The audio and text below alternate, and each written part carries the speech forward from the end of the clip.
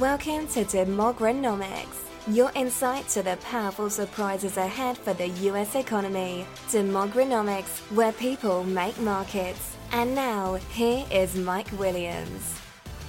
Hey there, welcome back to the podcast. Thanks for joining us. Today we're going to call this a steady hand.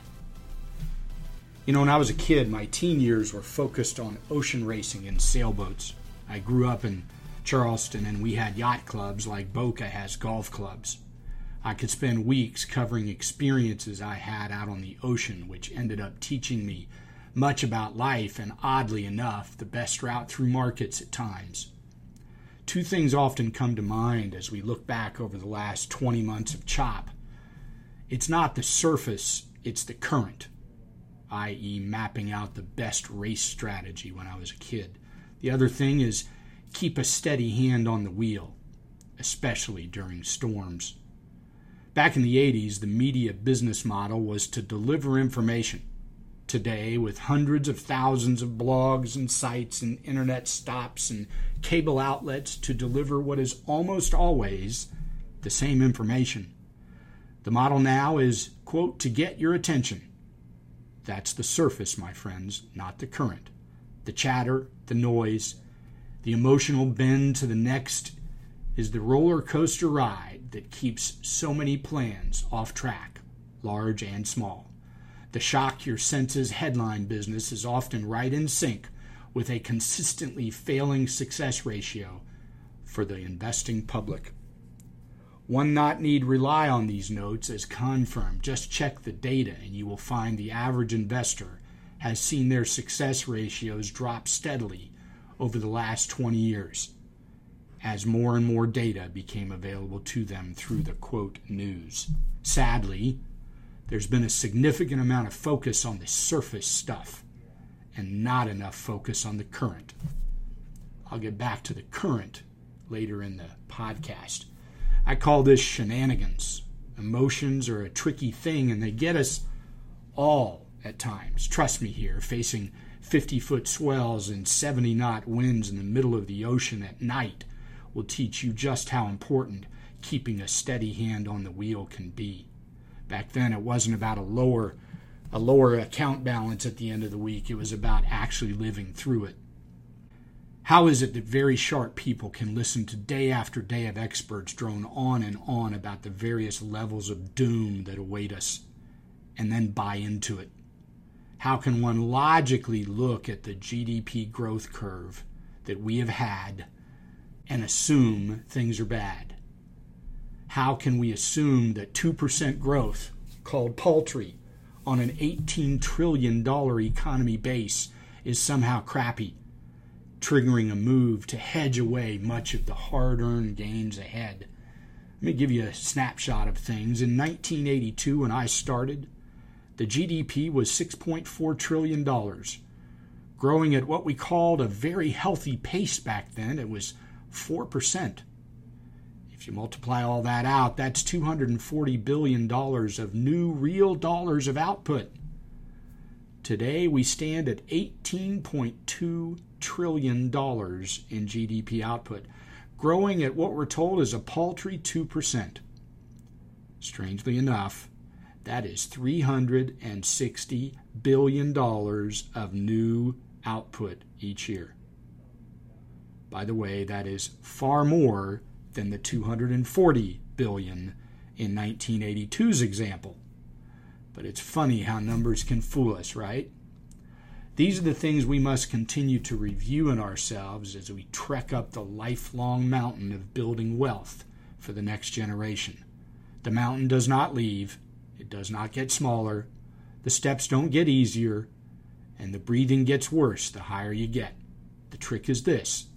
Once accepted as a part of the process toward the success we all strive for, the mind adjusts and the reactions shift as our perspectives allow us to stay more calm. I'm always amazed at how the constant stench of fear under the surface blinds too many to what actually unfolds. The fear of another tech bubble, another housing bubble, another crude oil bubble, another 2009 or 1987, or even another Great Depression blinds the audience constantly to the facts of history. I'm going to give you some stats from Stern Business School. You can go on the web. You can simply Google S&P 500 earnings Stern Business School, and you will get a long list. I'm going to give you some numbers for a second. In 1982, earnings from the S&P 500 were $13.82. Dividends were $6.93. In 1987, when things crashed, earnings were $16.04 and dividends were $9.17. In 1994 and 1995, when we had Clinton in charge and we had a 2-year plan in the market where the market went nowhere, there was constant fear of a double-dip recession to follow up the one we had in the early 90s. Much like we have now, we have a constant fear that a double dip is assured. Except right after 1995, the market went straight up for 5 years. Here's the deal. In 1995, while we were afraid of all that, we clipped out earnings in the S&P 500 of $37.70 and dividends of $14.17. In 2003, at the end of that terrible bear market as the tech bubble burst, we had earnings of the S&P 500 of $54.69, dividends of $17.88. You do realize, by the way, all of these numbers are increasing over time, even though our fears got worse. In 2009, that dipped all the way back down after years of growing to $56.86. We had dividends in 2009 of $22.31. By the way, that was the only year other than 2001 that we dipped from the year before. 2010, we were back on track, and here's the interesting part. 2015, we have earnings up to $106.32 and dividends, get this, of $43.16. So as of right this moment, we can look back to 1982 when I began, when we combined, if you owned all of the S&P 500, all of it, you would have earned $13.82 and $6.93 of dividends for all of those shares. Today, you would earn 10 times that. And every single thing that we're afraid of happened while all that growth went on. Imagine instead you and I were sitting in the middle of, say, the real estate-driven recession in the early 90s. Earnings were under $20 for that year. Bankers were getting arrested. The Fed was busy sweeping up over 1,500 bank and S&L failures. That's 1,500 banks and S&Ls closing their doors.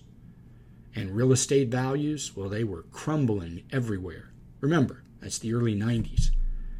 In light of that time, were you and I to have grabbed a cup of coffee, what would you have thought of me if I told you, quote, "Hey, Bob, sure looks pretty cruddy out there.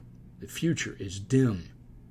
But you know, the odds are high that we're going to see earnings in the S&P 500 well over $100 a share in 25 years, unquote." Think about that. If I'd have told you that back then, I suspect we both know what our minds would have tricked us into believing at the time. That's the same thing we're doing here, by the way. We just wrapped up another earnings season, and I wanted to give you an example of how things can throw you off when they shouldn't. It's a nail-biter these days with high-frequency trading and overnight action and headlines by the minute. The risk management mechanisms which have been created in this innate assumption that we will all end badly somehow keeps growing. Investors have lost sight of the normal process we should expect as adult long-term investors in the world of business.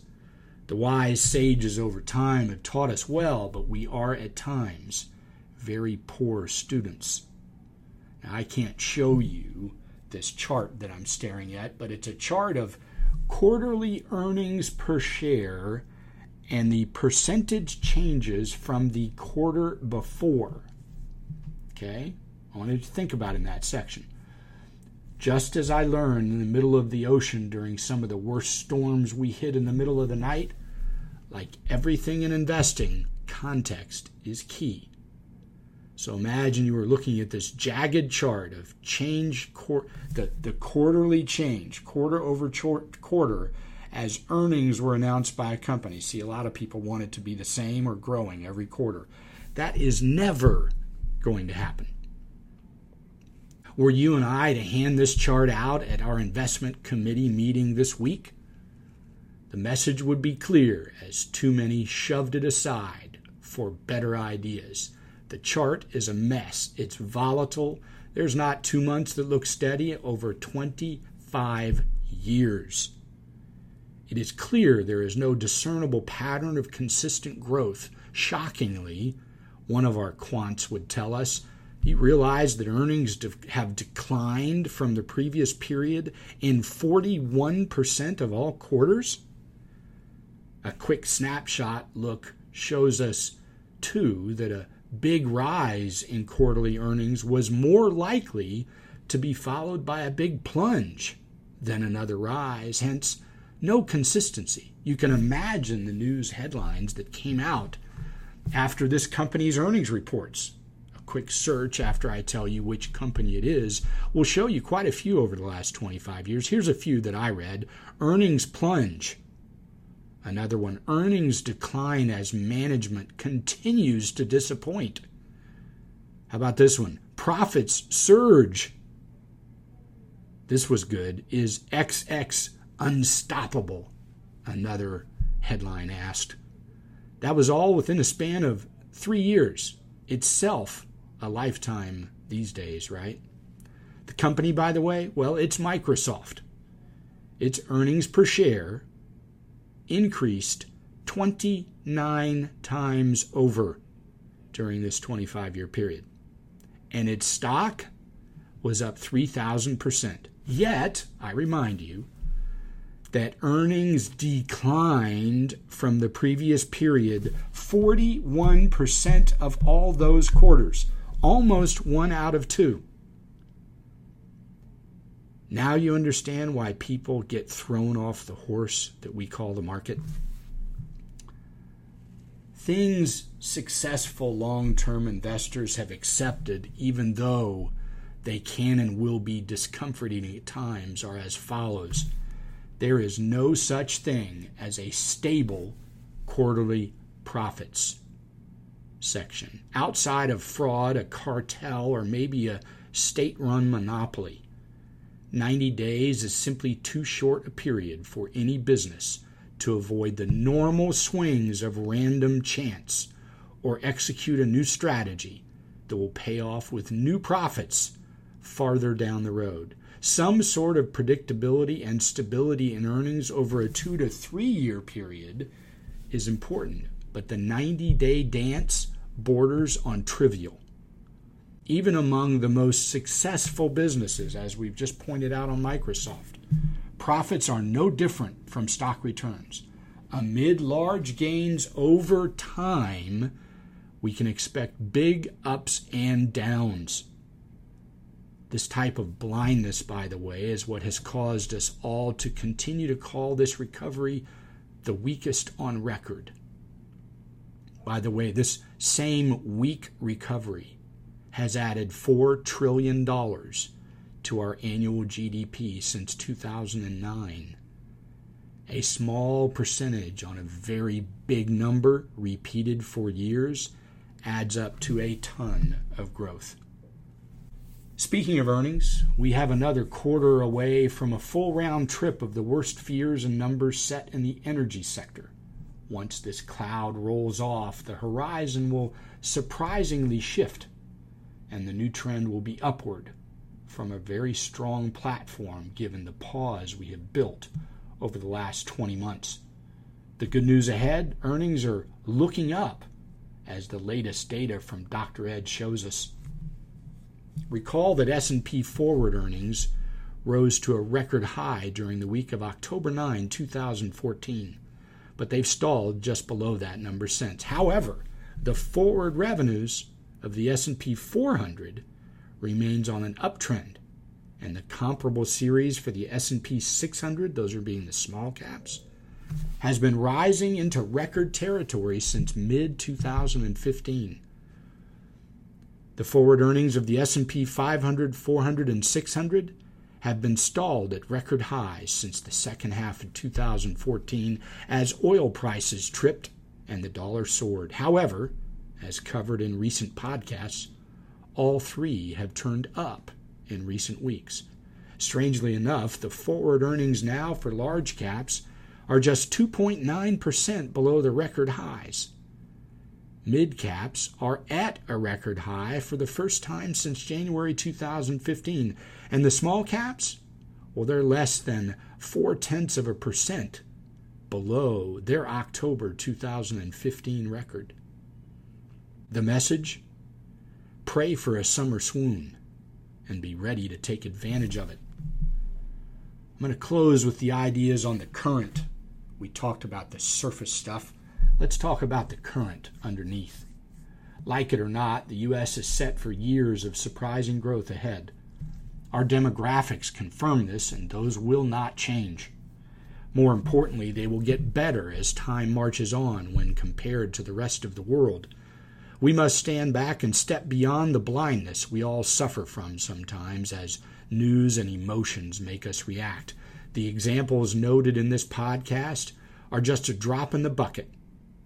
Speaking of the members area, we get a lot of questions on the barbell economy portfolio. Why does it not correspond with the market? I learned long ago that to exceed market results over time, one must do something different from the masses. One must pay attention to something different than the mainstream. There are no fancy tools used, no magic leverage or hedging at all. It's all very transparent for member benefits. The results over time come from two things, I suspect. Staying focused on the current and not the surface events.